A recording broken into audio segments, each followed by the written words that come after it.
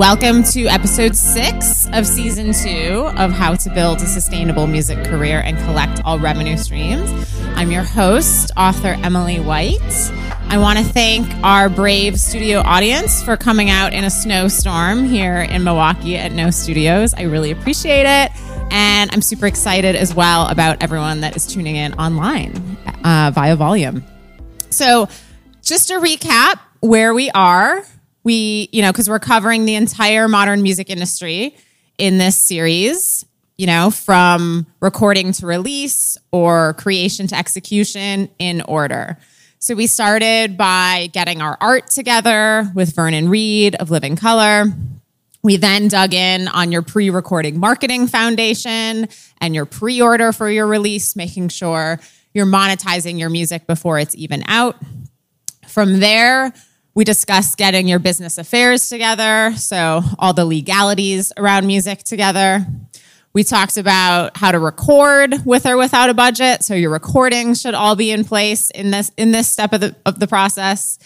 And last time we talked about music publishing not being scary or confusing, as well as how to land a sync placement. So by now, if you're following these steps, you should have recorded and registered all your songs, signed up with a PRO if you haven't already, ASCAP or BMI in the US, registered your songs, and then also registered your songs with Song Trust or whoever your publishing administrator is.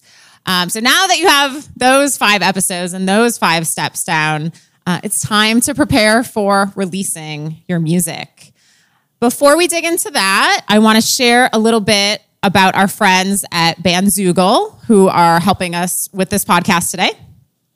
I want to take the time to congratulate Bandzoogle members who are primarily artists for surpassing $100 million in commission-free sales of music, merchandise, and tickets through their websites.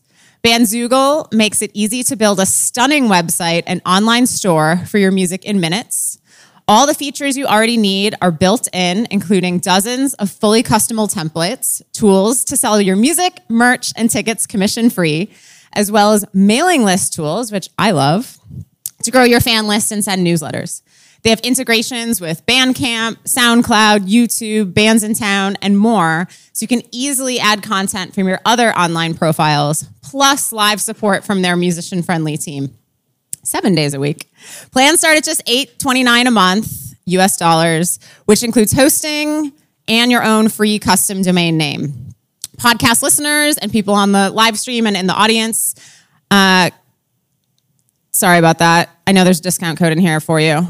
Can go to bandzoogle.com and try it free for 30 days and use the promo code SUSTAINABLE to get 15% off the first year of any subscription. That's bandzoogle.com. Promo code SUSTAINABLE, and we'll also share a direct link in the show notes. And on a personal note, I've known the Bandzoogle team for a long time. Really fantastic people, always putting artists first. So it's nice to work with a custom website that is, created for you all, right? And not necessarily just general. So I've always been a big Bandzoogle fan. And that really is a perfect segue into today's topic, which is setting up your release and distribution plan. So we live in a streaming world. We all know that. And we also know that you get paid fractions of a penny, per stream, if that. And yet I still see pretty much, not every musician I know, but the vast majority of musicians at all ages, when the release is out, just popping up the Spotify link. And, we talked a little bit in episode 2 about setting up your pre-order. Your fans want to support you in the best way possible, but they don't know how if you don't tell them. So, we're going to talk about streaming today for sure, but, when your release day finally comes, you should be set up with your pre-order already through your website. That can be Bandzoogle, that can be Squarespace. I don't code, and I can use, both of those sites seamlessly, right? So you can be selling your music, selling your bundles, all that good stuff, for months in advance. And that's what's called direct-to-fan or direct-to-consumer. And there's 2 main elements that have really revolutionized the music industry and made it accessible for everyone instead of just a select few. The first was recording, right? Like you used to have to sign your rights away in the pre-digital era to be able to afford recording or access to a recording studio unless you were a one percenter. And the other element, that's been cracked wide open in the digital era is distribution. Because again, you used to have to sign your rights away in the physical era to access the keys to distribution, to get your CDs and vinyl and everything in stores.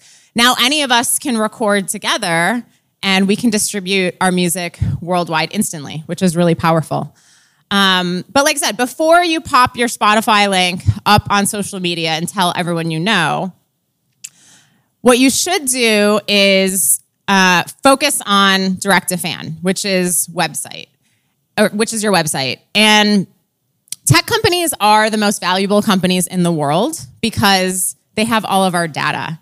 And we just give that away to them as musicians and music industry folks. They have our email addresses. They know everything about us, right? So when your release day finally comes, this would be the A+ version, promote that your music is available on your website. That's where you're going to have the highest profit margin and also collect the most data. And it's not always like the most creative sounding thing. And we're going to talk a little bit more about this in the next episode on how to market with or without a budget. But you need to think of yourself as a tech company and be collecting these email addresses and mobile phone numbers for your fans and then driving traffic to your website on day one. On day one of your release is what I'm saying there. On day two, I would recommend promoting and pushing out on your social media and your marketing channels, promoting your release on Bandcamp. And we talked about having a pre-order also available on Bandcamp in episode 2.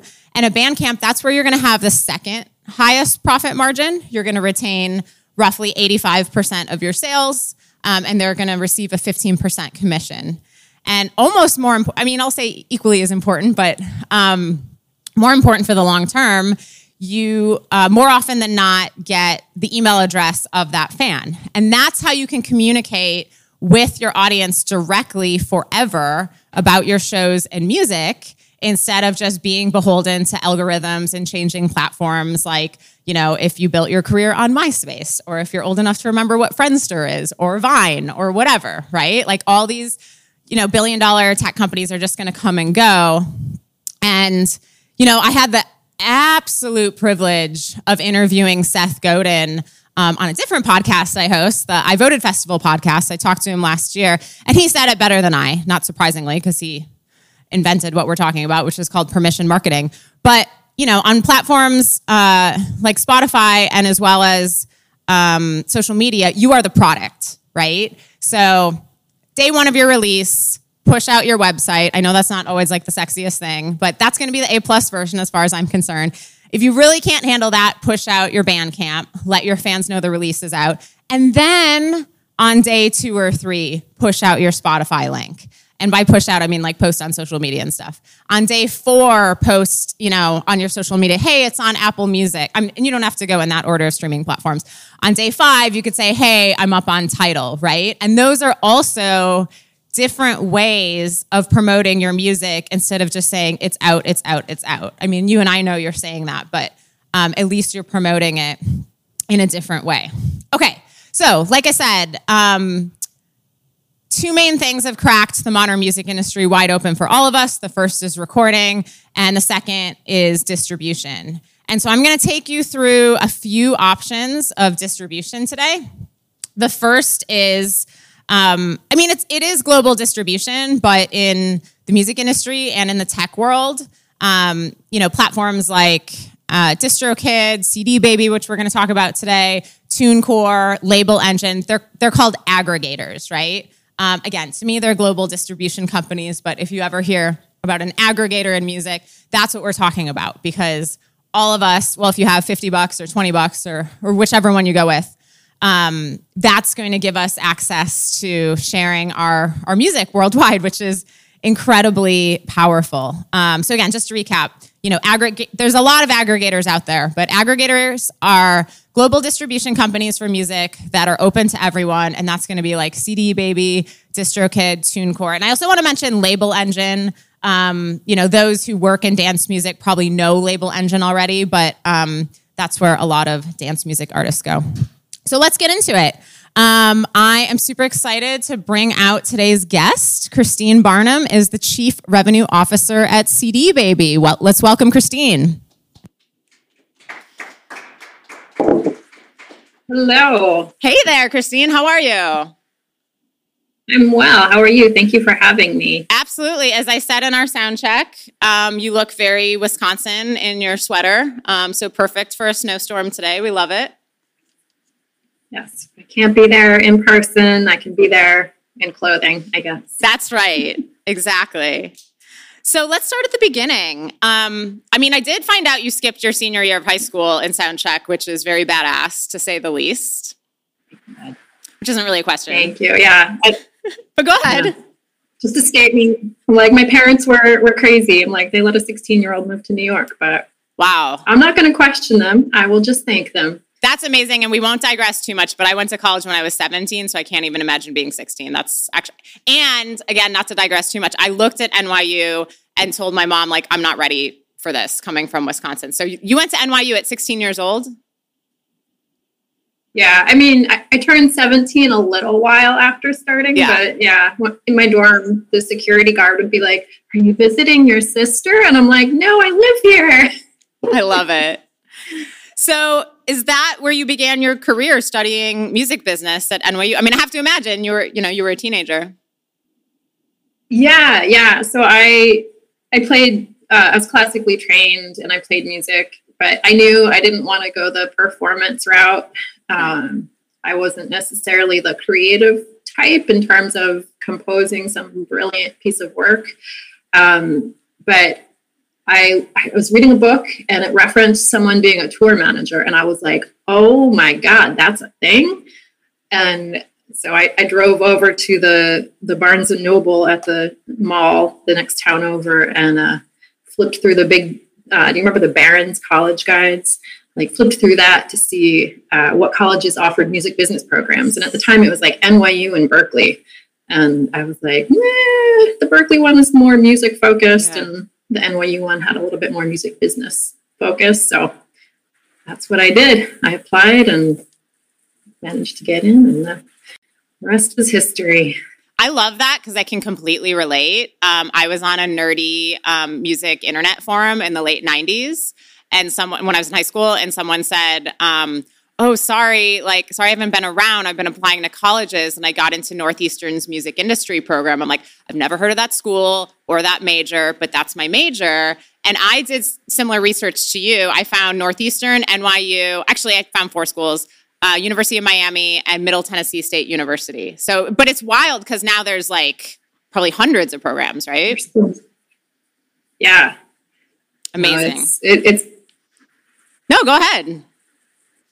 Oh, I was going to say, it's wild, like all of the programs that have popped up. And like now you can get a music business education just by going on the internet. Like, you don't have to go to a massive university. It's like you can learn what you need to know.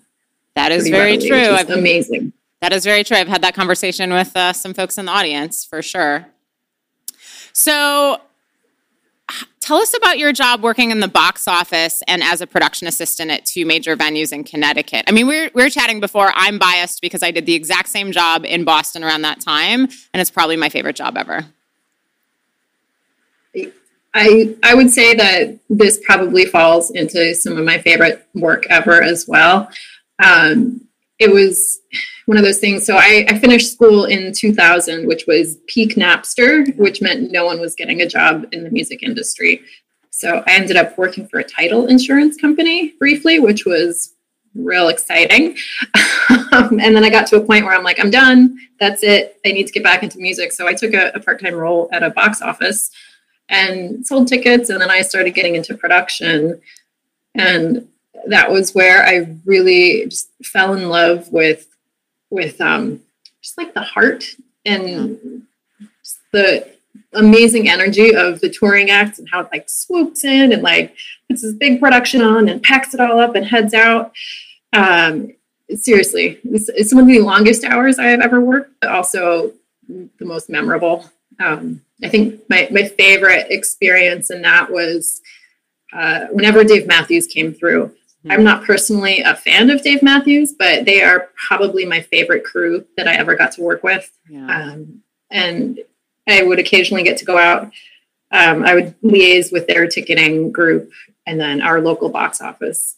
And if there were still some seats available that they were getting ready to release, I'd get these amazing upgraded seats, and I'd go into like the lawn or the worst seats in the back of the house and be like, hey, it's your lucky day. Do you want to move up and sit up front? And the number of people that were practically in tears, the hugs that I got, just like the amazing appreciation. I was like, yeah, it's an awesome job. I get to deliver good news. So that is one of my favorite things. Fun memory. Yeah, about hooking people up. I love hooking people up when they're super excited about it. So that's beautiful. Very cool. And actually, even with your background, I mean, maybe folks would disagree, but being classically trained, working in production, and then everything that you've done in finance, like to me, those are like actually very methodical. Like you have to be very organized. You have to be very on top of things. So I don't know if you've ever thought about that, but I can certainly see those similarities. For sure. It's definitely a level of detail. Yeah. So we obviously have a lot of independent musicians in the audience. Explain your role accounting for receipts prior to show settlements when you were working at venues, as well as let's start with, what does the word settlement mean, or settling at a concert or a show? Yeah. So that's just, tallying everything up at the end of the night, making sure that all of the dollars are accounted for. The box office sales reconciliations that ties out with what the touring act has as their records. Being a PA, a lot of what I did was coordinating like the day of show runners, just, people running around and buying goat cheese because that's this person's favorite and they need it. Or, dropping off dry cleaning or whatever it is. And just reconciling all those transactions. You've got your float, which is just the cash to, get you through the day, basically petty cash. And then, counting that out, making sure that all the receipts tie, PA didn't drop their money in the parking lot on the way back from running an errand, things like that. But it's really just an accounting function, making sure that everything ticks and ties and adds up. And if you were expecting to receive X number of dollars, that it all is accounted for. It's actually a later job that I had at a business management firm.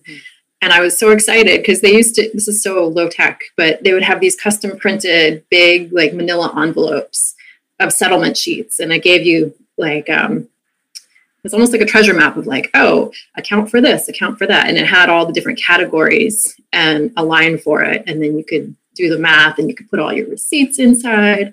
Super old school, super low tech, but really effective. And I was like, damn, I wish we got to use these at my old job.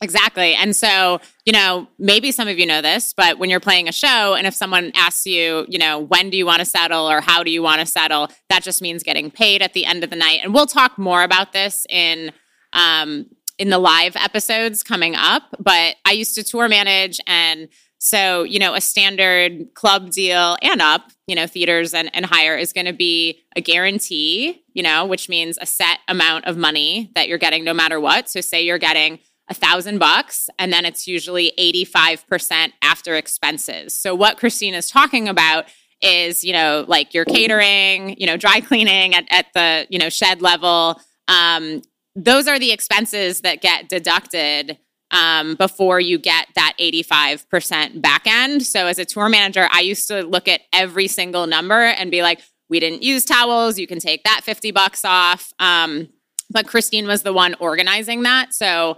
now you know where those receipts come from. Yes. So after that, where did you work? You referenced it, but it looked like a business man. I wasn't sure if it was a law firm or a business management firm, but it sounds like it was a business management firm. Yeah, it was a business management firm. I decided that I needed to get back to New York, and it was a pivotal moment for me. I was like, I'm either going to go to the local community college and learn how to repair cars, or I'm going to find a job in music in New York and move back to the city. Lucky for me, I found a job in New York because I realized I don't really like having my hands dirty. Yeah. So it worked out. It was just like a boutique business management firm, which is a fancy way of saying accounting. We worked with, who are some of our clients? This is like way in the early days of like Strokes and Interpol.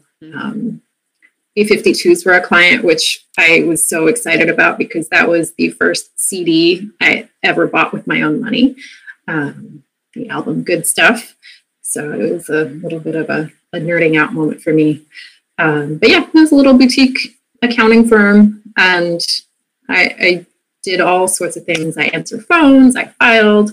I eventually got into royalty auditing and discovered a bizarre passion for that. I don't know what that says about me, but that's kind of what really sparked my my interest in making sure that artists don't get screwed over. So. Yeah, and you mentioned business management is another phrase for like accounting or accountant. We're going to talk about that deeper in episode 12, but to me, business management means accounting, accountant, bookkeeping in the entertainment industry or music industry. Would you agree with that? Yep. Great. Awesome. So, we just had our Music Publishing Isn't Scary or Confusing episode, and you were registering artists' works with performing rights organizations. So a lot of the audience members are going to be doing that themselves. Was that fairly easy? Was that hard? Because I know that's a task that you had there, a very important task. Yeah, I mean, this is going back to the early 2000s. Back then, honestly, it was a pain in the ass because it was primarily on paper. And, wow. It was in the days of fax machines and sending couriers to pick up paper with wet signatures and, clients not knowing, a personal identification number, or maybe they reversed it. Like, it was just not a streamlined process. Mm-hmm. It was challenging, and then like getting letters of direction and having to explain what those are. And I mean, I'm sure that element still exists today. But back then it was just very, very laborious. Yeah. Not efficient. Now you can do so much of that online. I think there are still some societies outside the US that require like a wet ink signature. Mm-hmm. A little bit more irritating, but it super, super important work. You have to register your content if you want to get paid for all of the various uses. And this isn't PRO related necessarily, but this was back when Sound Exchange posted this massive list of money and artist names that they're like, we have money for you. And I remember I'd have downtime in like my regular day-to-day. I would go to the one computer that had internet access in the office, and I would just sit there doing control finds for like different iterations of our artist names and clients that we represented, just trying to find money and like reunite them and then register with Sound Exchange. And it was fun. It was like fun looking under couch cushions and being like, oh, I found something. I remember those days too. And we're going to be talking about Sound Exchange at the end of this episode and making sure you sign up so you can get more money. But now it's easier. And I would say like, if any part is cumbersome of, PRO stuff, it's signing up. But once you've done that, you're good to go. Then get in the habit of you write a song, you go and register it, and then you also go register it with Sound Exchange or let your publishing administrator know. So this is what it used to be like. So when you're, frustrated that you have to be registering your songs, know that it's actually gotten a lot better. Yeah. So you were also preparing artist royalty statements there. What does that mean? What did you learn doing that? Yeah. So one of our clients was an independent label, and they're not around anymore, unfortunately, but they didn't have an in-house royalty department. And so they outsourced that to us. And that meant, quarterly and twice annually deliveries of massive sales histories. Some of it was electronic, like it was starting to trickle in, but so much of it was still on physical paper. Yeah. And it was just me, grinding in Excel day in, day out, generating statements. And it was tedious, but also very fulfilling, because like just going through with a fine tooth comb and making sure like, okay, good, I captured this, I captured that. Making sure that artists are getting their fair share. And that is also the moment when I discovered how small a slice of a composition someone can receive when there's collaborators. Hey, it's Kaylee Cuoco for Priceline. Ready to go to your happy place for a happy price? Well, why didn't you say so? Just download the Priceline app right now and save up to 60% on hotels. So whether it's Cousin Kevin's Kazoo Concert in Kansas City, go Kevin, or Becky's Bachelorette Bash in Bermuda, you never have to miss a trip ever again. So download the Priceline app today. Your savings are waiting. Go to your happy place for a happy price. Go to your happy price, Priceline. I think we had one track that had, I see it was like 37 different collaborators. And I was always like, oh my God, like, that's a lot of effort just to get those produced. But it's like, I still want that person to get their, $1.58 or whatever it may have been. That's just as important to me as, someone who owns the whole composition. 100%. I really refined my Excel chops in those days. I bet. Absolutely. So one last thing, about your time at the business management firm, you were also doing royalty audits for artists to ensure contractual compliance with, their publishing and their merch agreements. What did you find? What did you learn? Was stuff missing? Yeah, it was kind of astonishing how willy-nilly some places were. I remember I was on one audit. I was up in Canada, and I had made a whole bunch of selections, which in auditing, you look at accounting records and it's like, oh, FedEx fee, $300. Mm-hmm. And you can select that as something that you want to inspect to confirm, like, oh, this was for FedEx, it was $300, and it was for this release. And I just remember going through some of the selections, and there'd be like sticky notes stuck to the bill being like, not sure what this is, just stick it on this release for now. Oh. And I'm like, I get you have to get business done, but oh my word, it just felt so flippant to me. And it was always just shove it towards the big title, the big release, they'll absorb it. I also learned, and I didn't know that I was learning this at the time because I just didn't know the word, but the value of good metadata from the outset. Way back, it's been a while since I've done it, maybe it still exists, but there would be essentially unmatched royalties that the royalty teams couldn't associate with a particular release, and it was called a suspense account. And you'd always have to sign a non-disclosure agreement to get access to it, because you'd see earnings for everyone and anyone, not necessarily just the client or artist that you were auditing on behalf of. I will never forget, I was in, I think it was the Universal Publishing Office in California. And like the suspense binder was like this thick, double-sided, dot matrix printed statements. And I'm flipping like page after page after page. I'm like, oh my gosh. I'm like, I want to slip a note to this artist to be like, you should check this out. But it was because there wasn't good metadata. There just wasn't enough to connect automatically or systematically or methodically, whatever it was. There wasn't enough to connect the earnings over here with this release over there, which it ties back to metadata, which in this day and age is so crucial, so important, so valuable. I just didn't know what I was seeing at the time, but now looking back, I'm like, oh, I get it. 100%. And that's what's so powerful about the era we're in now is you're not relying on a folder of your expenses and FedEx receipts and was it for my release or whatever. It's like you're getting, yes, there's, an aggregator administering it, but you are getting the funds directly. And, for the most part, it's digital. So that's very exciting. So we're going to dig in on CD Baby in a second, but what is Chief? I saw that. Oh, yeah. So Chief, it is it's like a private network of community. It's for like women in executive leadership roles. Great. So it's kind of like LinkedIn a little bit, but they have really focused programming specific to, women in leadership roles, the struggles they may face, the challenges that might come up, how to advocate and negotiate for yourself in a male-driven world, which in the music industry, I feel like is a little bit worse than other industries, perhaps, or maybe a little slower than other industries to adapt to having more women in leadership roles.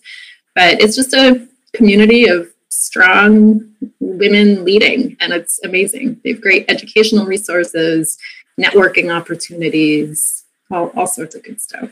Fantastic. Well, check out Chief, everyone. I'm definitely going to look into that.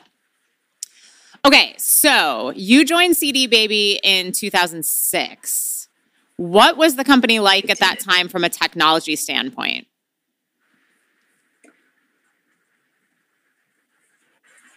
Looking back now, I'll say it was quaint.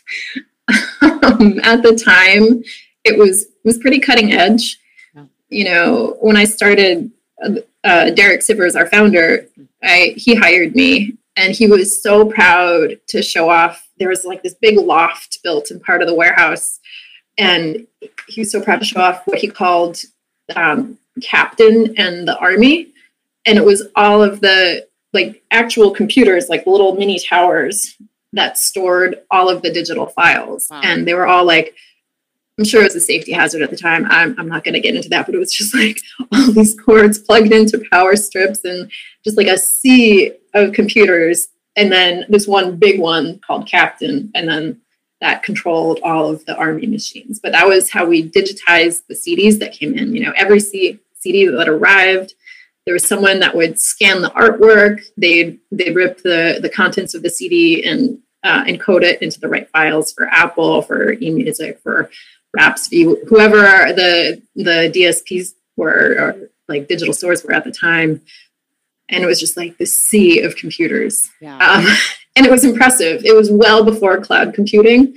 That was his low tech / at the time high tech version of the cloud. We've since progressed from that. We now have, things in a giant data center and virtual storage and cloud computing and all the buzzwords. So we have definitely evolved. But at the time, It was great, cutting edge, no one else really doing it. And it was essentially iTunes days, right? You were delivering music to iTunes, and I feel like there was physical CD stuff going on too. I'm just remembering, or am I making that up? Okay. No. At that time, physical was the main revenue source for our artists. I remember and I'd worked there for a while, but the very first time that we hit this one milestone in our iTunes reporting, we're holy shit, that's amazing. And now it's yeah, that's cute. That was such a little number. But it was I was there for the shift from CDs being everything and digital being this little tiny bit of it. And now it's CDs are this bit and then digital is everything else.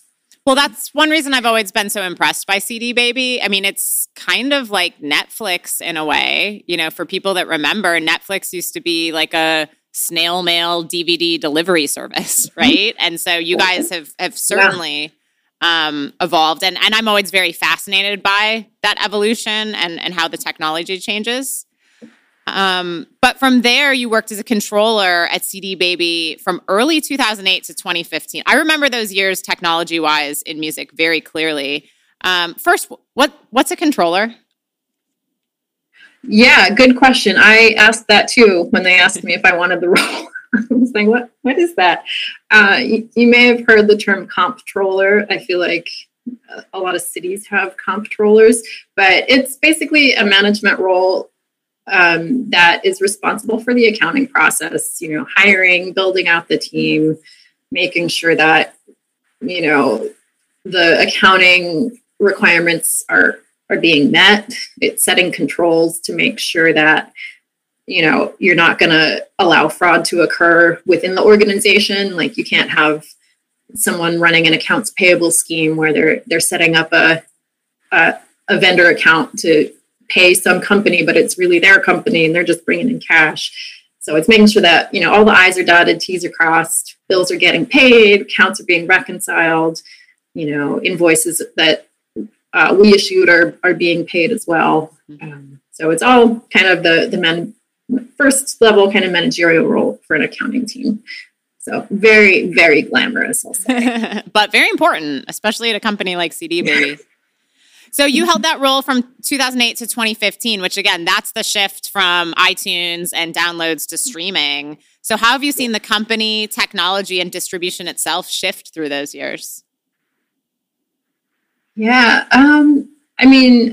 The shift from downloads to streaming, there was that moment in between of tethered downloads. That was always a fun one to try and explain, especially if someone didn't sync their device for 6 months, and then all of a sudden you get a windfall and like, oh yeah, someone just plugged in their Zune and whatever it was. But it was, I would say that generally our artists were a little bit skeptical because they're accustomed to, getting, $10, $15 from a physical CD sale, then switching to a 99-cent download. And now it's like, oh, wait, anyone can access my music and I'll get paid how much? So there's definitely a learning curve, but then I think people kind of embraced it and it's like, oh, anyone can get my music and they don't have to make a big commitment. And then also that shift to just where music was being consumed, things like social video monetization, micro sync, things like that. Really important. Having your music, it's going to end up on YouTube inevitably.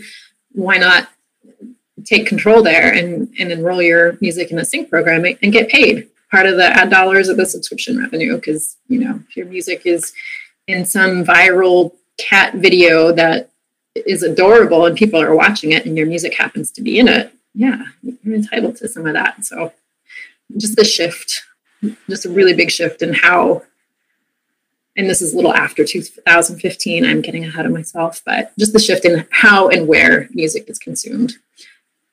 We also saw a real big shift just in the global nature of it. Like CD Baby was always available to anyone outside the US.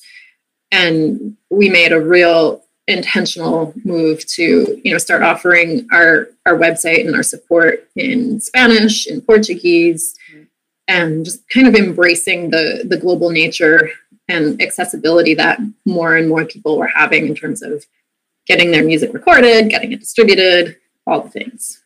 It's so true. I was just talking to someone the other day, more from the touring perspective, but from the American perspective, the American music industry used to be like, and releasing goes along with touring, like US, and then you would go to Europe, and then you would go to Japan, and not even really the rest of Asia, and then Australia, and then if you weren't too burned out, you would go to South America. And now it's like, how many? Putting you on the spot here, but how many countries does CD Baby deliver music to? Like, it's probably easier to count the number of countries we don't deliver music to. Yeah. Exactly. There's people everywhere. There's music fans everywhere. So I love it. So you have, worked your way up in the company very methodically.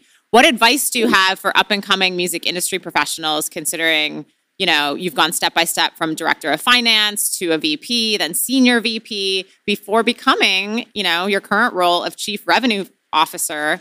And I'm just going to keep running on with this sentence, for a company that's home to more than, and this was from 2019, 650,000 artists and 9 million tracks around the globe and growing.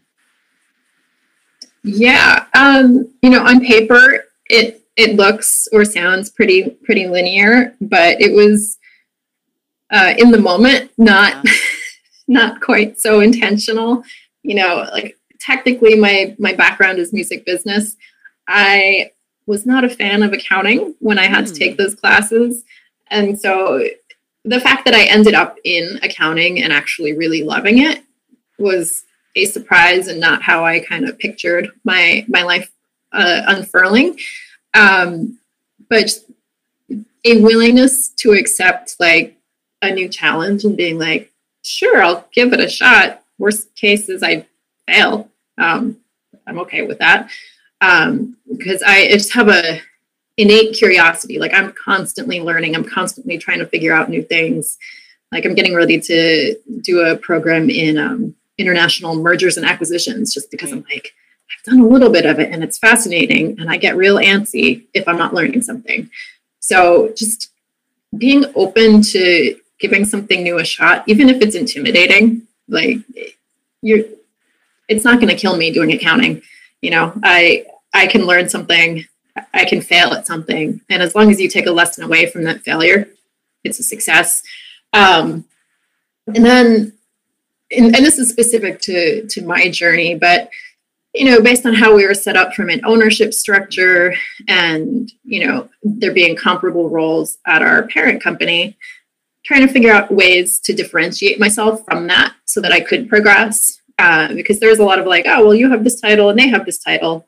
You do the same things. And why should you progress? And it's like, well, like, because I'm antsy. Like, I always want to do more. So figuring out ways to get creative and be like, oh, I'll take this on, or I'll take this on and, you know, expand my role in different ways to just, you know, differentiate myself. And just being patient, you know, I might be clamoring for something that there might be something else going on in the background that I might not have eyes on, or like some broader strategic move where it's like, okay, I have to sit and be patient and just kind of like do my thing for a minute. And then when the time is right, I can slot in and be like, oh, now I've progressed.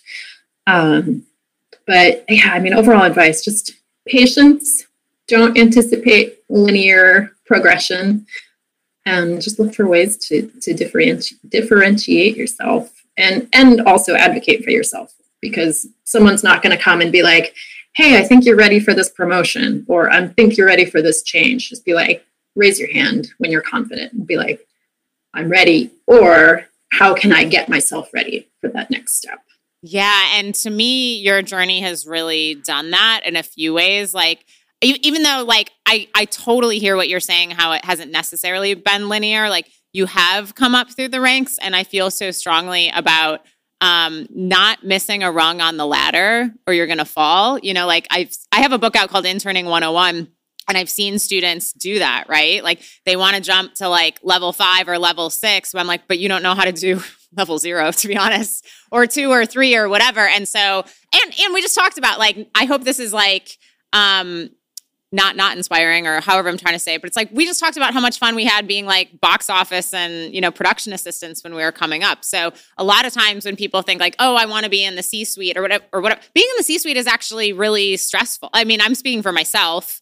I don't want to put that on you, but yeah, I just think it's really important how, you know, to me, it looked like you went step by step. And then you also really kept an open mind on, you know, educating yourself and knowledge. I mean, I don't have it in front of me, but also like degrees and certificates and continuing education from Cornell, and through a variety of programs. So that's really important too. It's just like you kept an open mind and kept educating yourself, which is, again, not really a question.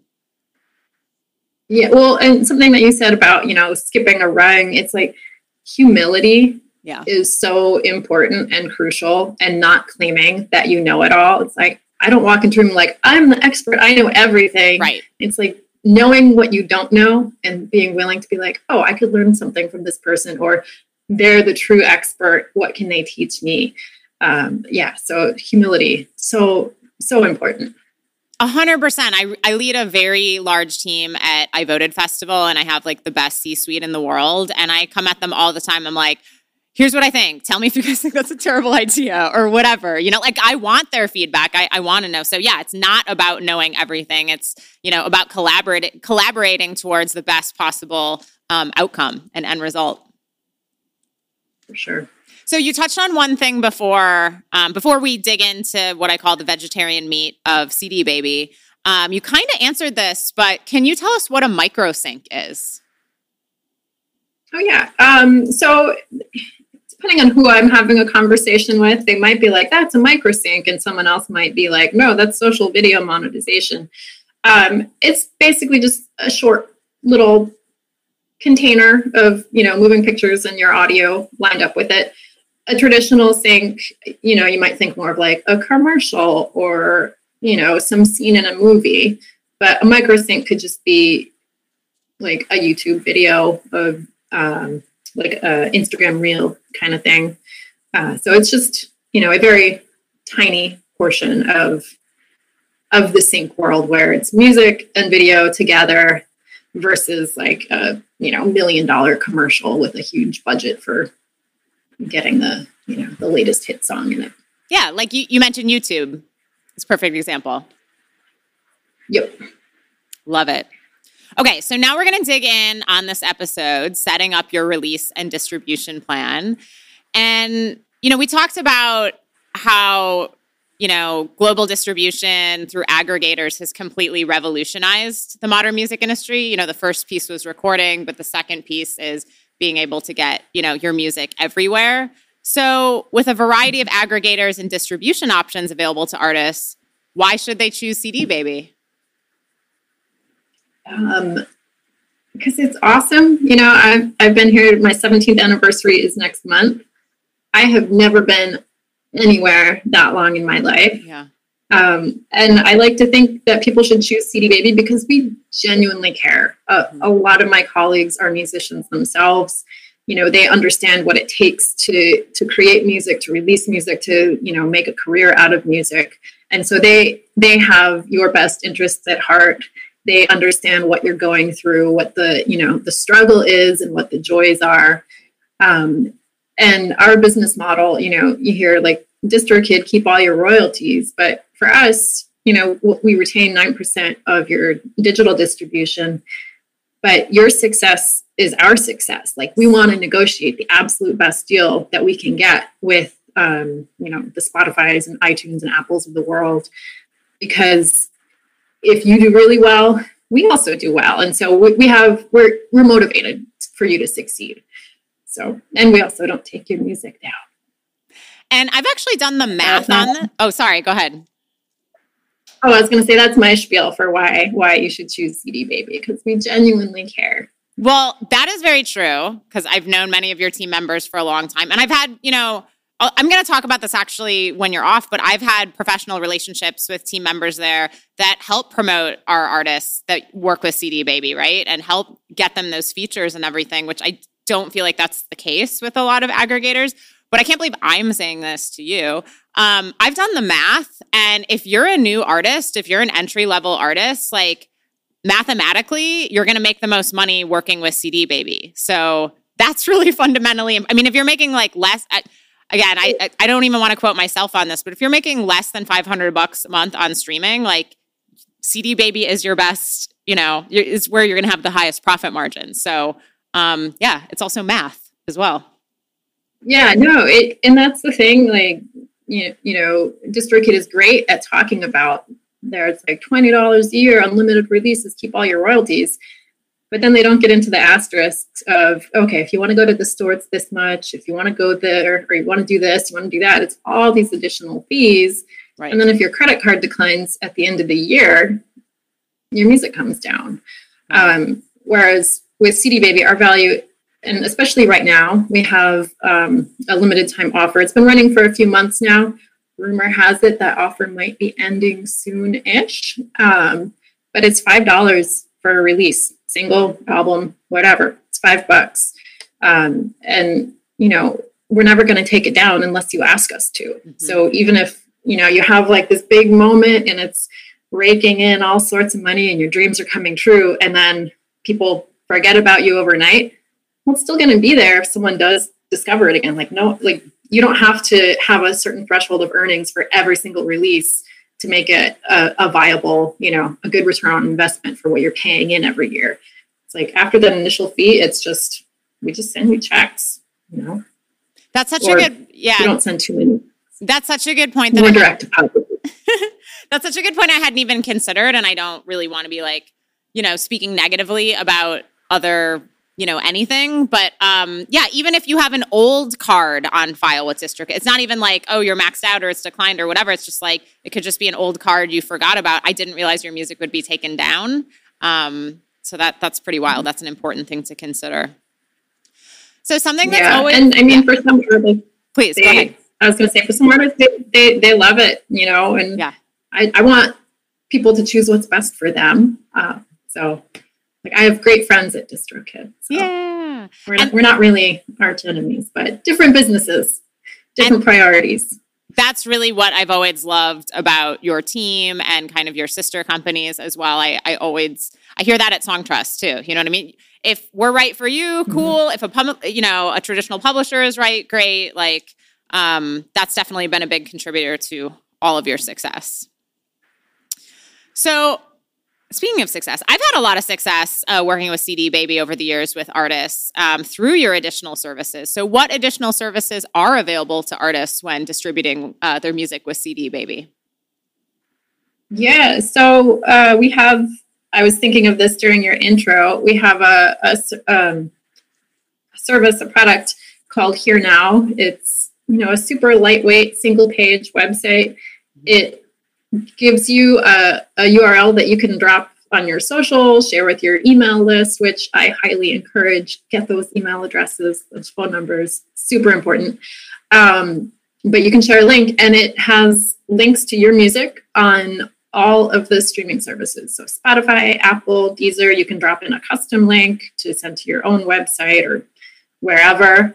But then it lets your fans choose where they want to listen. So, if I was releasing music and, I use Spotify, but maybe, some of my fans prefer Deezer or maybe, and then you can use that to help inform like, oh, maybe, maybe I should do some ads on this platform because more of my fans are clicking here. And it's really lightweight, really affordable. I think right now it's $2.95 a month. And that is a great option. We also have tools available through show.co, which you can set up pre-save campaigns on Spotify or pre-ad campaigns. I always confuse who does pre-saves and who does pre-ads. Anyway, you can set up campaigns through there. We love Bandzoogle. So I definitely appreciated those comments earlier. If you have the energy for a full website, sign up with Bandzoogle. You can point your Here Now page to Bandzoogle, and then you can, your fans can see your tour dates. We also have, if you're getting ready to release an album, we have a free tool called the Release Plan Generator. It's free. Anyone can use it. They don't have to use CD Baby. You put in your release date, a couple other fields, and then we give you milestones. It's like, oh, on this date, you should have your artwork ready. On this date, you should have your promo plans ready. And it walks you through like the lead times. It gives you something actionable rather than being like, oh, I'm overwhelmed by the idea of a release. It's like bite-sized pieces with dates. So you can put it on your calendar and be like, all right, today is the day I do this. And that's a free tool that we offer. And then another free service is called Stages. And, we call it Essentials. That's just regular CD Baby. Anyone's open for that. But you can drop in your Spotify URI, your socials, all these things. And we're able to track stream counts, followers, all these different metrics. And then if you reach a certain threshold, you kind of move up to the next level. And that entitles you to free submissions. We can help with playlist pitching. We can help our artists get verified on socials if they're in a certain part of our Stages program. And then something that a lot of people don't realize is if you're killing it and you're really successful, we're negotiable on our 9% fee. That's not a thing that we talk about super broadly just because everyone is like, I'm going to be the next big thing. And it's like, no, that's great. I'm sure you will be. But you need to be there for us to negotiate on that. But it's a great service. Like we just had the latest Owl City release, which was awesome. It's like Owl City's huge and they came back. And it's wonderful. But they use our Stages program, and it's just a little bit more hands-on kind of label services type work. And we don't charge anything extra for that. I didn't know that. That's a very important fun fact. Thank you for that. You talked about, I'm putting you on the spot with this, but you talked about kind of dates as far as, or timelines as far as releases go. Roughly how far in advance should artists be uploading their music to CD Baby to let the algorithms and playlists kind of do their thing? Because I meet artists all the time that are like, okay, I'm uploading and it's going to be out tomorrow or whatever. Like roughly how much lead time should they give themselves? Yeah, so great question. I was actually just playing with the release plan generator this morning because I hadn't looked at it for a while. And I plugged in April 22nd as my release date. And based on this, it recommends that you make sure that all of your content has been delivered to the DSP by early April. Okay. And so you can set that release date. So just make sure that it's already in the, in your members account. Everything's gone through the approval process. It'll be delivered, and then it'll just kind of sit on the shelves until it's ready to be available. But no, so many artists are like, I've got a big release coming out on Friday, and it's like Wednesday afternoon. I'm like, that's kind of close. Have people experienced that? Have you done that? Yeah, Eli's done that. So 3 weeks. Can you hold out 3 weeks? Like, it's going to let the technology do its thing. And like I said, that is a really helpful tool where you can it's literally just going to spit out the information to you. So thank you for that. Yeah. So you guys also have a lot of educational resources for artists. Like, tell us a little bit about that. How can artists continue to empower and educate themselves through some of the resources you offer? Yeah, so it's not branded as CD Baby, but we have the DIY Musician blog. We have the DIY Musician podcast. We have sometimes conferences, sometimes smaller events around the country where we have, industry experts come in and talk and provide really actionable advice on how an independent artist can, further their career or use I'm thinking back to our conference this past August. We had Pandora speaking about how to use the tools in Pandora AMP, and it was great. It's like, these things are available, and just like super actionable, tactical stuff that is attainable, and it's not some big, massive, overwhelming, like, oh my God, this needs to be my full-time job kind of thing. But it's like, I can do this, and this, and kind of see tangible results from that. But definitely check out the DIY Musician blog. It's free. Anyone can read articles about it. It's relevant whether you use CD Baby or not.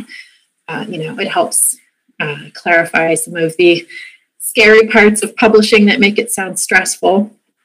So, yeah. Well, hopefully they don't think music publishing is scary, because that was the last episode. Well, yes, not anymore. Yeah. You covered that. Yes. And just to be clear, you guys only take a percentage on, Spotify, Tidal, like basically the digital service providers, not Bandcamp or website and direct to consumer, which is what we were talking about before. So I just want to clarify that. Yeah. Yeah. No, that is correct. Great. And if you need help with your Bandcamp fulfillment, this is another thing we do. We do third-party logistics. So we can, help you if you have some massive, physical release that you need help getting sent out the door. That's another service we offer. Can you explain that a little bit more? Yeah. So I'm going to actually go to our website. No, literally, are you talking about like a big CD shipment, a big vinyl shipment? Yeah, we do a lot of special campaigns for people where, they'll send us an export of their Bandcamp sales, and they ship their stock to us. And then, because we have a massive warehouse with CDs in it still, people still buy them. Yeah. And our team will pick, pack, and ship. They'll do all your fulfillment That's amazing. To your fans. It's great. And we've done stuff where it's like, this tier, maybe they get a tote bag with a sticker and vinyl, and they'll make all those little packages in the different, assorted, I was going to say party favors, but, the different assorted packages and tiers. And we do that fulfillment as well. That's great. Just one last question about CD Baby. I mean, to me, you guys really have those higher royalty rates, I would assume, because of your early partnership with iTunes. because that was in like 2003. So is that relationship still resonating and helping artists today? Because I believe you're the only alligator? Let's try aggregator with top preferred partner status with both Spotify and Apple Music. Yeah, I mean, I can't definitively say that it helps, but it certainly doesn't hurt. You know, we're CD Baby's getting ready to celebrate our 25th anniversary this year, which mind-blowing, amazing. And we were a launch partner with iTunes. You know, depending on who you are, you know, maybe, you know, iTunes is also the legacy player. And I feel like it's, you know, it's been surpassed by Spotify and YouTube in terms of, you know, overall monthly volume. But I think it also, you know, the fact that they do have very strict, very specific guidelines, the fact that we're able to follow all those for Apple and for Spotify, like that shows that we have our shit together. You know, we take it very seriously. I think it helps, you know, support our reputation. It's like I say legacy, you know, we're a legacy brand, which is great. And from a reputational standpoint, you know, we're here because we have been successful. We are reliable. We are trustworthy. But then for younger people, I'm a little bit like, oh no, I'm like, are they like, I don't want to use my father's distribution company? So like, I'm a little concerned sometimes. I hear legacy and I'm like, oh no, maybe some people think that's stodgy, but you know, we might not be the hippest today, but you know, we take what we do very seriously. We are so focused on the success of our artists that, you know, I think some of those long-term relationships and, you know, a focus on attention to detail and following guidelines, it definitely helps. I wouldn't sell yourself short because I don't think anyone thinks Netflix and is like, oh, that DVD shipping company. So totally fair. I will take that. I will shift my mindset. Awesome. Just a couple other things, and then I want to open it up to any questions in the audience. Tell us about your work at My Voice Music. Yeah, so My Voice Music is a Portland nonprofit, and it's focusing, their little tagline is write, record, and release. And they focus on providing, you know, education services to youth ages 9 to 24. They serve the community that we're in, so people can come to the studio just from the neighborhood or wherever in town and participate in classes and camps. But then they also go to, you know, youth treatment facilities, juvenile detention, all sorts of different things. So it helps, you know, not just at-risk youth, but whoever is interested, you know, really understand like how you can write music, you learn to record, you learn basic production techniques, and then at the end you get to release it and have like a concert and it's fun. And I was really excited. They'd reached out looking for a treasurer for their board. And I was like, oh my God, yes, because way back when I was in college, I interned with an organization that was just starting called Road Recovery, and very similar mission. And they're celebrating their 25-year anniversary. And so this very much felt like getting back to my roots. And it was just, they were looking for accounting help, a treasury guidance. And I was like, yeah, this is right up my alley. So I've been doing that for a couple of years. Sadly, our founder and executive director, he was on a cross-country cycling trip and was killed in an accident.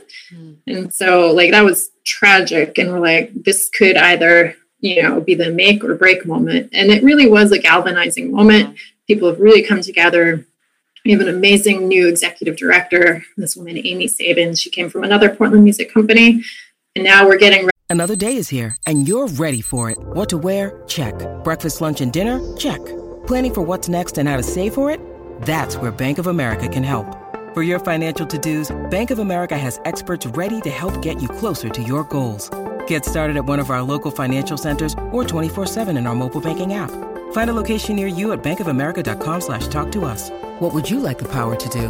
Mobile banking requires downloading the app and is only available for select devices. Message and data rates may apply. Bank of America NA, member FDIC. Ready to start building out our founder's dream of a like brand new recording studio out in East Portland that allows to serve more people, more students, and just be a great facility. So if you know anyone that wants to donate gear, hit me up. But it's just it's a great organization, and I love serving on the board of it and being able to apply like my accounting nerd skills to helping a really cool community organization that is both local and also in music. Amazing. And what a powerful legacy in honor of the founder. That's really beautiful. In addition to the incredibly important work that you're doing. So last question, do you live on a farm? I do live on a small farm. During the pandemic, living in a very small house with 2 small children, I was like, I need more space. So we moved out.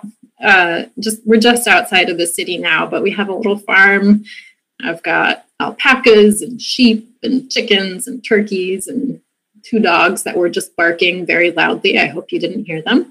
I didn't. And then some cats. But yeah, it's great. It's mud season right now, though. So it's a little like, not my favorite season, but it also means I can start planting all of my seeds in the greenhouse and think about summer and fresh veggies. Yes. One last question, follow up on that from me. Is that something that helps you to stay balanced? Absolutely. Like, I remember there's one day, it was a really challenging work day back in the fall. And I was like, I need a minute. And I went out into my yard and I was just picking figs from our fig trees. And my sheep were hanging out with me and like being ridiculous and trying to steal the figs from my basket. But I was like, it was just such like a calming and just centering moment. I'm like, they are not asking anything of me. And it was just like a quiet and just very special and sweet way to like calm myself and kind of come back to the ground and just be like, okay, I can get through this. Exactly. And it's delicious because fresh figs are amazing. I love that. So cool.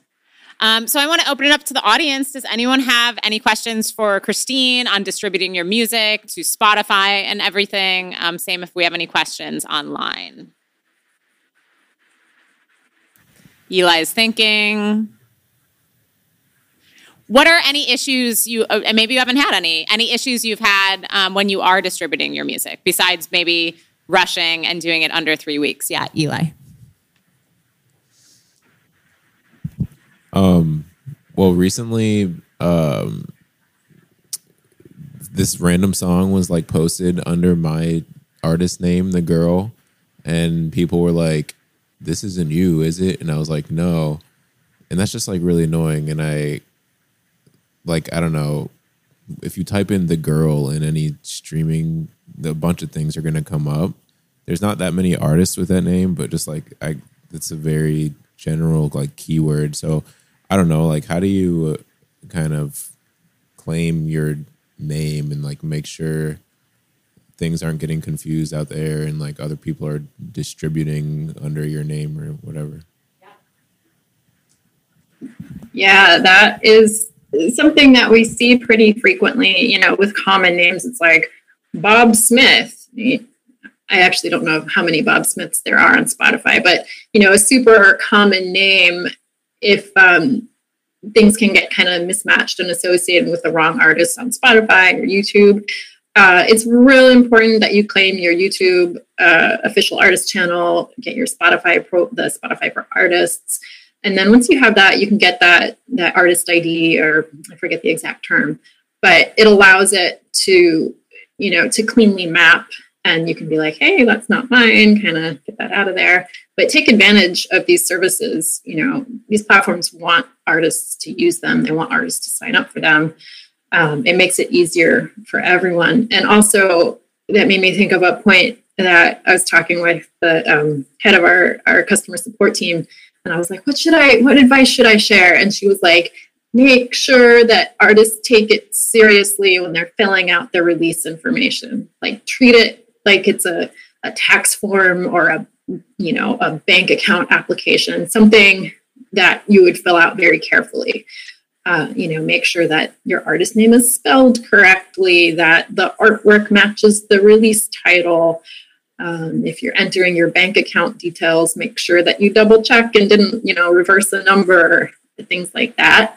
But going back to your question, just making sure that we refer to them as artist separations, where, too many Bob Smiths will get lumped together. And it's like, oh, no, that's actually 3 different Bob Smiths. And so claiming your channel, or claiming your artist ID, whatever the term is on the different services, will allow you to help kind of align that. And if you're still getting stuck, reach out to your distributor and ask for help. That's what we're here for. Yeah, you guys do have really great customer service.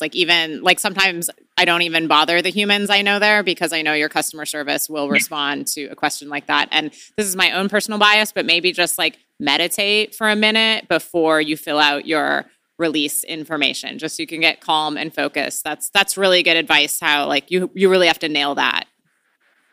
So thank you for that. Yeah. Cool. Any other questions on distributing to Spotify and stuff? Yeah, Maggie.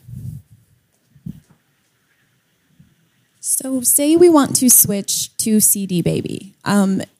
What would be the most efficient and streamlined way for us to approach doing that? Should we keep our material up on the other distributor, or should we bring it all to CD Baby? Have you seen kind of both approaches?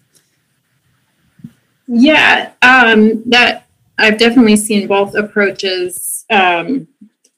It's kind of a personal choice. If you're distributing and you want to keep all of your sales histories and earnings and all that data associated with the, not sales histories, but play counts and things like that associated with your release, you'll want to bring your existing ISRCs and identifiers with you. If you're not that concerned about it, you can just, fire up a new release. We'll sign new identifiers, new UPC, and new ISRCs. And then once that's live, you can request to have the other one pulled down. But if you do want to kind of shift everything neatly, it might be a minute where it's it's down for a couple days and then it's back up under the new provider. But we do see people shifting their catalogs. It's a thing that happens. We probably have a Help Center article about it.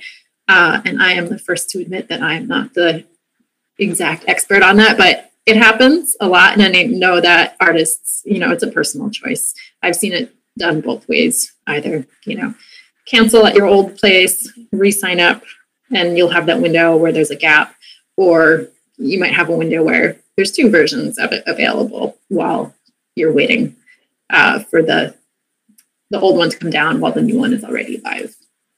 So it sounds like the ISRC code is really the answer to that, because people don't want to lose their play counts and stuff. So can you let us know what an ISRC code is? Oh, yeah. So it's... You don't need to know the International acronym. Sound Recording.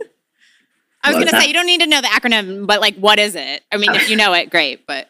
Yeah. So it's the identifier for an individual track.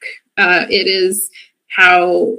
the DSPs will report earnings and consumption data, and the ISRC is so important and so crucial. And, it's the, that paired with the UPC, which is the barcode for the release, those 2 things together, it's okay, I know who this money belongs to. I know what account to put it in. And it's also how it's how the DSPs track it. It's how we track it. It's just a standard universal identifier for your content. And how does one? And every sound recording, every unique sound recording has its own ISRC. So if you have an album and 5 years later you're going to release a best of, if you're using that same audio from the first album to put on your best of, you can use that same ISRC. If you're changing the audio at all, then you would give it a new ISRC.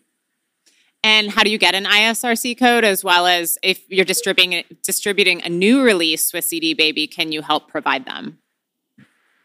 Oh yeah, we give ISRCs to any account or any release for free. If you happen to have your own ISRCs, you can bring those with you. It just, as you're going through the sign up flow and inputting all of the release information, you'll be prompted. It's like, do you have an ISRC? No. Or do you need an ISRC? Yes. And then we just assign them. They're free. Yeah. So pop that in like a master artist, or a master Google spreadsheet, have all your ISRC codes in one place. Yeah. Well, we'll go to you next. And then we have an online question. We have 3. You know what? We'll start with an online question first. Mix it up. All right. So first question from online is from W. Terry 4. And they say, what do you think about the merger between Groover and CD Baby that happened last year?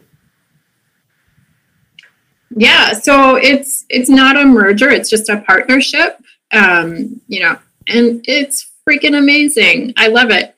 Our artists are really, really into it. If you don't know Groover, you can get some editorial feedback and potential playlist pitching. It's really economical. Chris Robley on our team tried it out, and he wrote a great kind of synopsis of it. He pitched, it wasn't just new releases, it was also some catalog tracks, but he pitched it. He won a lot of playlist pitchings out of it, and he also got some really great feedback that he appreciated. But it's amazing. We love our friends at Groover. Highly encourage you all to check it out. But it's just a partnership at this point. That's great. Thank you. Let's do one more online question, audience, and then online. All right. So this question is from Days Atomic. What sync services does CD Baby offer? So we can, provide the sync through YouTube, Facebook, Instagram. We also do traditional sync placements. Like we've had a lot of our content, in major motion pictures. I was so excited. I was watching Yellowstone one day and the music came on. I'm like, that was a CD Baby artist. So, big TV shows, big budget productions. It's great. I think there was even one of our artists, they're like a motivational speaker. Their audio was used in an ad that was in the Super Bowl. I'm not a sports person, so I'm like, a sports ball thing. But we've done amazing placements for our artists. HBO, Fox, What We Do in the Shadows, I know, has used a few songs from our catalog. And it's not something that, you don't have to have a massive following and be wildly popular already. If your music fits what that music supervisor is looking for, it's the right mood, it's the right tempo, it's the right, thematic content. We've had artists be like, why did I just get this giant payment from you all? I haven't been earning much. And it's like, because you got a sync placement. So it can kind of come out of left field for some people, which is awesome. Like what a great surprise. I can vouch. You guys do a really great job for sync when artists opt into that. So very cool. Do you mind handling the audience question? Hi, Emily. My name is Leonard Taylor, and my question is, as independent artists, everybody kind of wants that, and I'm kind of dating myself, everybody wants that Master P deal, that one where it's kind of like a 85-15. Now, what is the split with, say, CD Baby, or is those type of deals like that still available as independent artists? Yeah, so if you want to get your music just on the regular, digital stores, streaming services, Apple, Spotify, Deezer, Tidal, any of these services, we take 9%. So you get 91%, we take 9%. So, that was something coming from the audit world of major label music. I was like, oh my word, like why do people sign up for these things? Like the amount of money that everyone is just like, take. And then the artist is left with like such a small share. Like that, honestly, that's why CD Baby was so exciting to me. It's like, no, we put the artist first. Like, they're the ones doing the really hard work of creating and, you know, pouring their heart and soul into their release. It's like, they should be the one that benefits the most. I was going to talk about this at the end end. 9%. Yeah, I was going to mention this at the end of the episode, but obviously this is negotiable. What roughly is a major label split? I mean, way back when. Yeah, for a single solo artist. Yeah, I mean, way back when it was like a big deal if you were retaining 15%. Like, if you're up and coming, I mean, there were some pretty rough deals that I saw. Especially, it was really common where you'd see some up and coming artist, and you know, they had some big league producer come in and they take away such a big chunk, and then the artist is left with like not very much. But I mean, this was like 85-15, I think, was like the golden standard of, holy shit, I've really made it. I got a good deal. Yeah. With 15% going to the artist, not 85. Correct. Yeah, I mean, you're exactly right. So that would be like a superstar deal with a major, 15% in the artist's favor, 85 to the major label. So CD Baby has essentially flipped that ratio. You guys are 91% to the artist, 9% commission to you guys. And what we're implying is there are, you know, for new artists signed to major labels, it's going to be 9% for the artist, 91% to the major label. And then what Carl Folks was talking about in our business affairs episode, you know, a third of your 9% on a major label could be going to a producer. So, or 4 or 5%, depending on the size of the producer. Yeah. All right. We had one more audience question. All right. And then it's also from Days Atomic. They said, is CD Baby making any moves towards promoting membership platforms for artists like Patreon? I mean, we don't have any intentions of building out anything like that ourselves, but, you know, if going back to our Here Now platform, you could totally throw in a link. We have a spot for a custom link to, you know, put in your Patreon platform, your Patreon link. We can help with fulfillment if you do have physical goods that you're sending out to your patrons. We can do that fulfillment for you. You would just ship us, you know, all of the stuff and then give us your list of people and where everything needed to go. So there are definitely ways for us to help and support artists in that, but we don't have any direct relationships at this time. You can hang on to that yourself. That's kind of what we were talking about, you know, like keep your Patreon, keep your Bandcamp, keep your website, your Bandzoogle stuff. So all good there. Yeah. One more from Eli. Okay, I'm sorry if this is kind of like a stupid question, but I'm just kind of confused. So if like the status quo back in the day was like for a distribution deal, the record label would keep 85%, how is it even possible? How does it even make sense that you guys have completely like flipped that? Like, I don't understand how that's equitable for you. Or like, I don't know. I'm kind of confused. Yeah, I mean that's a great question, and it's also one of those things where it's like, I'm baffled by why some people still want a label deal. You know, but we make our money in a variety of different ways. We've got our submission fees that you pay to, you know, get your music distributed. You know, we take our commission from your earnings, and then, you know, your physical sales. We still do physical fulfillment. So if you want your music on Amazon or if you want it in retail stores, we have a relationship with Alliance Distribution. They do a lot of like the mom and pop record stores. But, you know, we take our $4 for those sales, and then the rest goes to the artist. But no, it's a great question. It's a fundamental, like, why don't more people go independent? I think the big reason why some people do still aspire to a label deal is, you know, they're afforded a little bit more in terms of like hands-on support, where, you know, you've got a team of a marketing team that's doing the marketing for your release. They're coming up with the creative, they're spending the money, they're writing the checks. You'll end up paying for it.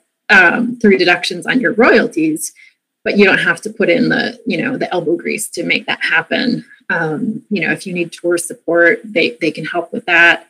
If you need an advance, a label might be a better deal. But there are ways that you can get advances now as an independent artist without having to sign away your rights. Beat Bread is a great company. They do advances for independent artists. I know a handful of CD Baby artists that have sought advances through Beat Bread. And so that is kind of like the marriage of the best of both worlds. It's like, oh, this is a thing that an artist needed that was appealing about a major label, but they didn't want to go the major label route. They can go the independent route, and they're willing to put in the work elsewhere. Or, maybe they do have a team to help them with that. But no, it's a great question.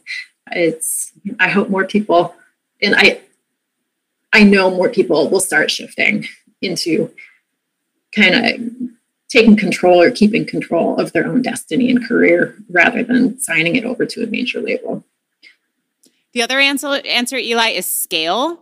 So we talked about how now anyone with access to a laptop can record and distribute. That wasn't the case in the pre-digital era. So when there was, when you could only have a limited amount of releases, the split's going to be whatever, right? It's going to be 90-10 in the label's favor. But now what companies like CD Baby and Song Trust have done has come in to make sure that all the millions and hundreds of thousands of artists out there can distribute their music worldwide and collect on their publishing as well. So basically, not to be cliche about it, but it's basically the explosion of the creator economy, right? So in the pre-digital era, there was a finite, this is a better way to say it. There was a finite amount of artists releasing music, and now there's millions, right? So companies like CD Baby now make sure your music gets out everywhere, as opposed to, you could look it up and see how many, artists were releasing music in the year 2000 versus now, which is why it is that much more important to read and listen to Chapter 1, Get Your Art Together, right? Because there's that much more music out there. So your art has to be amazing and true to your heart, your soul, and your spirit, because in my opinion, that's what's going to connect with people for the long term. Does that make sense? Cool. All right. Well, Christine, we'll let you get back to your farm and get on with your Saturday. Thanks so much for all your knowledge and help today. We really appreciate it. Yeah, thank you for having me. Absolutely. This is my first podcast. So I couldn't believe that. You did such a great job. Oh, thank you. You made it easy. So thank you. It's my Midwesternness. Well, let's give it up for Christine, everyone, taking time for us on a Saturday. I love it. Christine, thanks again, and we'll be in touch. Yeah, sounds great. Thank you. Yeah. Okay, you all are stuck with me a little bit longer. I have a few other things for you. In my experience, and I kind of implied this, working with aggregators like CD Baby, I've had good experiences with TuneCore. I've had good experiences with Label Engine as well. If you can find a human there, that helps. It's not necessarily make or break, but I've had great experiences working with CD Baby's marketing team, and they've helped to prioritize releases. And like Christine said, they have this automated in their software anyway to help you with playlist pitching and stuff. But I've spoken at CD Baby conferences, so I'm sure some of that stuff is starting to return post-pandemic. If you want to go down to Nashville, or if you want to go to Spain, I spoke at one in Spain, which was really fun. But there's also stuff like what we're doing now. So I'm sure CD Baby and a lot of the aggregators have, online conferences basically, right? So you can still connect with humans and start to build some relationships there. So I want to talk about another option for distribution that's not open to everyone. Again, I try to present everything in this podcast in order. We started with aggregators because anyone can use an aggregator. And honestly, with what I'm about to go through, there's no this is better than that. In fact, I would actually argue that the aggregators are better because you keep all your money and you keep all your rights. And you do keep your rights with what I'm about to talk about next. But there are also distribution companies like The Orchard, Symphonic, Red Eye. And these are digital distribution companies that are just more selective, kind of like how we talked about with sync companies, right? There's music libraries that are open to everyone, but then there's also selective sync companies like Terrorbird, Zinc, Bank Robber, Music Alternatives, right? So there's kind of an equivalent to that in music distribution. Like I said, examples are Red Eye, The Orchard, Symphonic, and these are all, this is all negotiable too, but they're often going to be 80% in your favor, 20% to the company. Maybe it's 90-10, maybe it's more 80-20 if you do get an advance. So these companies, if you do have strong numbers and a strong track record, and you need or want an advance, which is a cash payment up front, distribution companies can help you with that. But you're not going to get as good a cut. You're not going to get as good of a percentage if you get an advance. And there's nothing wrong with getting an advance. If you need an advance to get going, to live your life, to tour, for promo, all that good stuff. And again, these distribution companies, they are just handling your streaming relationships. They are not touching Bandcamp or your website. And that's actually where you're going to make the most money anyway. I've had tons of success working with artists, who distribute through CD Baby and TuneCore and Label Engine. And I've had success, working with artists at these distribution companies, but not so much so. And I feel bad saying this because I have friends at these companies, but not so much though that I'm like, oh, we have to go with one of these selective distribution companies. That said, I think Symphonic does a really good job. They're a little bit more in the dance space, but I've also had indie artists with them that do really well because, if any music company, especially something like distribution, if they mostly do dance, if not, I'm just generalizing, if 90% of a, company's genre is various EDM genres and like 10% is, indie or hip hop or whatever, well, then you're going to stand out even more, right? Like it's going to be easier for them to pitch you to rap and hip hop playlists or indie rock playlists or whatever, because they don't have, that 90% catalog in dance. So what I've seen work really well with Symphonic is, if you're doing well in streaming, and this sounds like kind of a weird thing to say, but if it's something you're interested in, if you're starting to ask questions, how can I optimize my streaming? How can I get on more playlists? If you just kind of want to set it and forget it, something like CD Baby can really take care of you because their algorithmic playlists are going to push it out and things like that. But Symphonic works with a lot of artists that don't have managers and don't necessarily have teams, and they work directly with those artists. So if you're a little bit more of a hands-on artist, you might want to check out a company like Symphonic. But at the same time, I've worked with plenty of big artists where we choose to distribute via CD Baby and aggregators because the artist is going to keep more money, right? So that's what I think is interesting about some of these more selective distribution companies. It's not necessarily like you're going to make that much more money and you're not going to have as high of a percentage. I'm not saying don't do it. And a lot of this comes down to human relationships as well.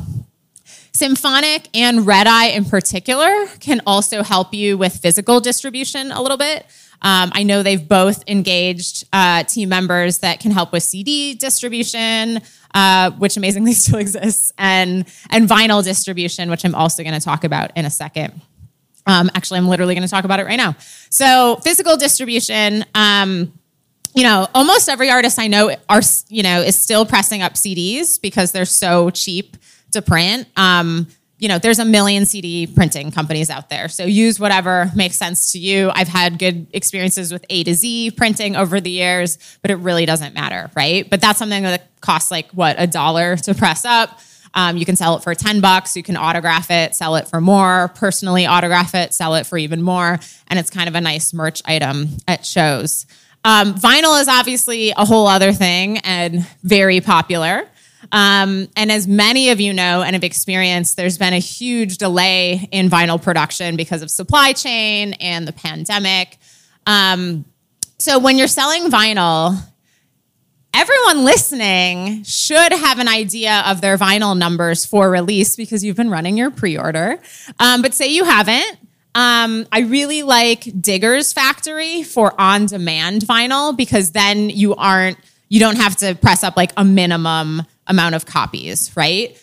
Your profit margin is not going to be as high with an on-demand company. But if you're just getting going and you're pressing vinyl and you have no idea and you don't want them stuck in your bedroom or a garage or whatever, a garage is probably not a good place to store vinyl. Digger's Factory is a great on-demand company for vinyl. But with all vinyl, but especially on demand, check out those test pressings, ask them for samples, of vinyl they've put out before. Again, I really like Digger's Factory, but there's a lot of, we're going to talk about on demand with merch companies as well, but you always want to get sample products up front and make sure the quality is up to par because there are good ones out there, but it can also be on demand for a reason, if that makes sense. And again, that's not going to be your highest profit margin, but the ease of it and not having to pay up front for minimum quantities makes a lot of sense for a lot of people. As far as minimum quantities go, if you do want a better profit margin, I've had really good experiences working with Gotta Groove for vinyl, and they have 100 minimum order, which is not too bad. And if you have pre-ordered, sold a lot of pre-orders of vinyl, I really like United Record Pressing in Nashville. I don't know if they do public tours. I hope they do. They've been around a really long time.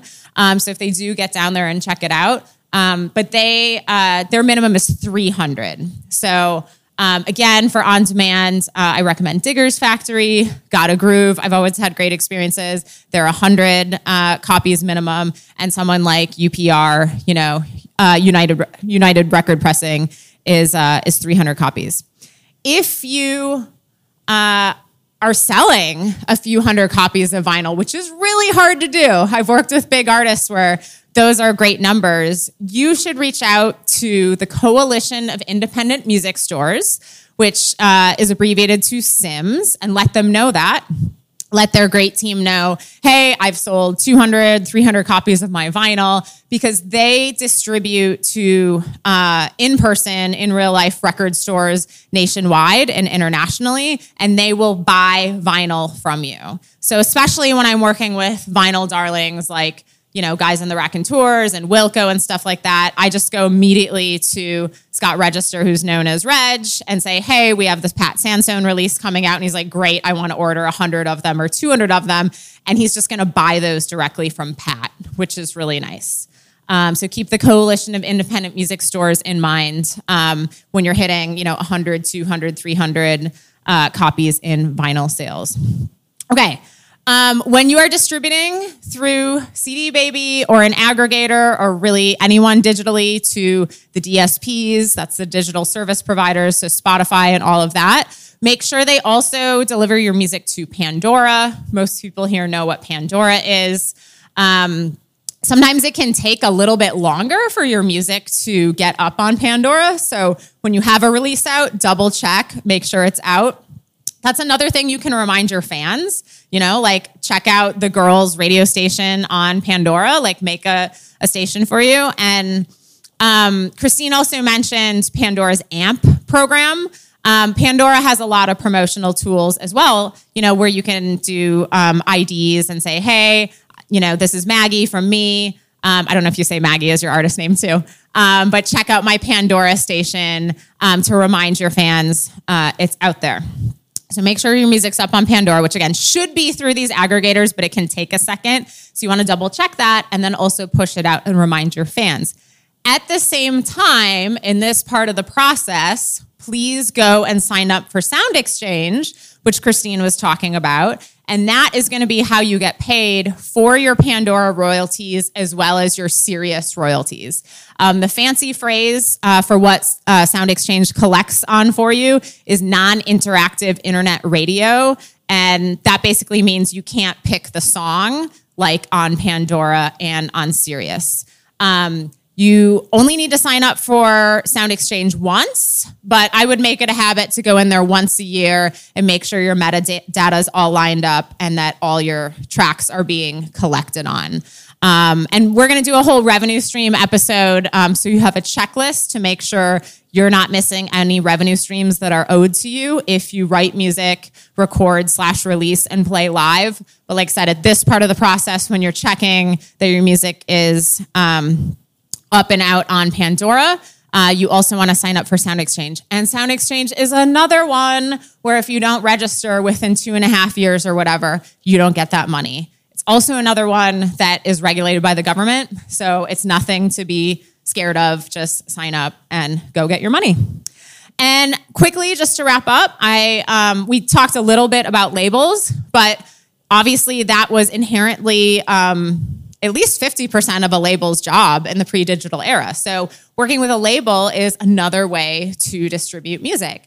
And I talked about this a little bit in the business affairs episode, and all this is negotiable and it depends on the label. But an indie label is generally 50-50 between you and the label, and you get 50% of your recording royalties after recoupment. Recoupment just means whatever money they spent.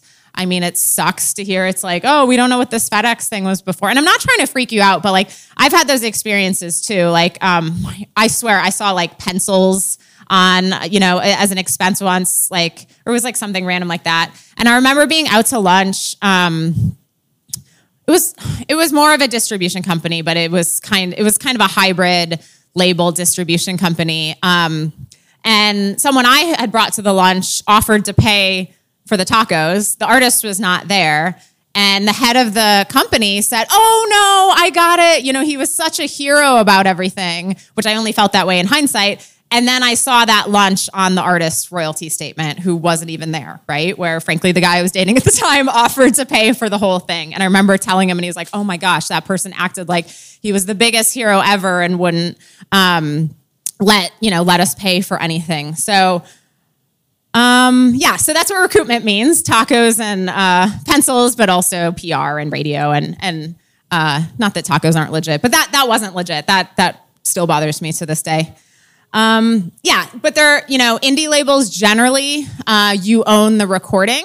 There are some indie labels that are 80-20 in their favor. They own the recording forever. Those are kind of the more institutional, famous indie labels. It kind of bothers me that they have those terms, to be frank, because why are you calling yourself an indie label if you're kind of trending more towards major label terms? And then once in a while, hate to put age on it, I see some 20-year-old, it's like been in the dance space in particular, in the UK in particular, but I'm sure it's everywhere, who will try to offer some artist, 80-20 with their new startup label, 80-20 in the label's favor, and want to own the recording forever. And, if you're learning anything with this podcast, I hope it's not like, do things the way they've always been done just because they've always been done that way, right? Like, so if you are an aspiring industry person, don't just do things, because that's how it's been done, owning artist recordings forever.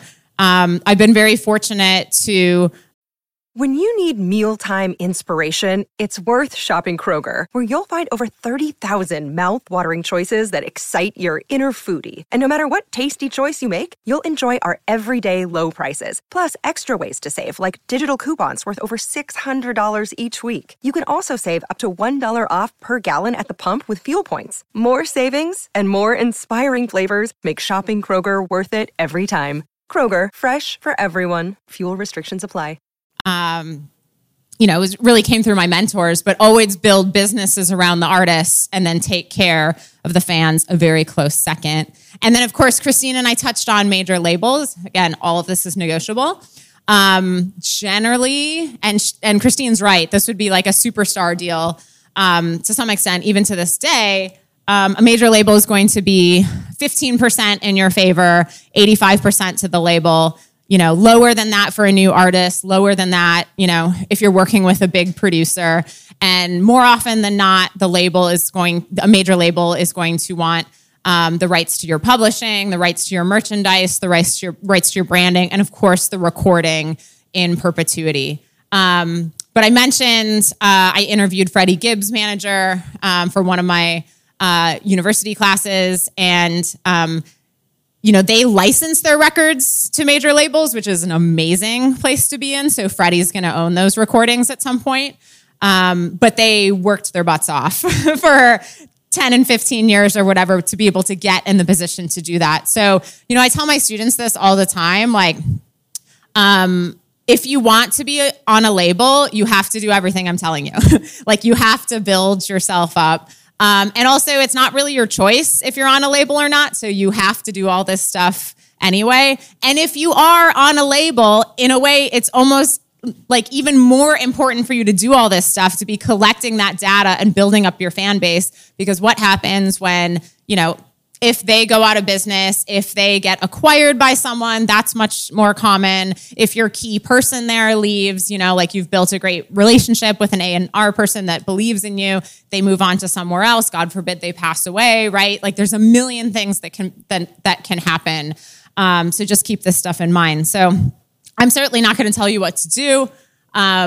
It's really up to each individual artist and their situation. But this is why, especially when I work with bigger and money-making artists, I have them distribute their music through an aggregator because they keep the vast majority of it and they own their rights.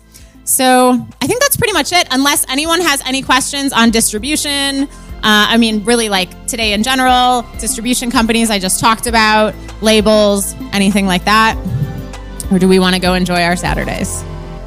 All right. Well, thank you all for tuning in online. Thank you to everyone here at No Studios. Thanks to the audience for braving the winter storm we have in Milwaukee today. And come on back on Tuesday, where we're going to be talking about how to market with or without a budget. We will catch you then. Thanks.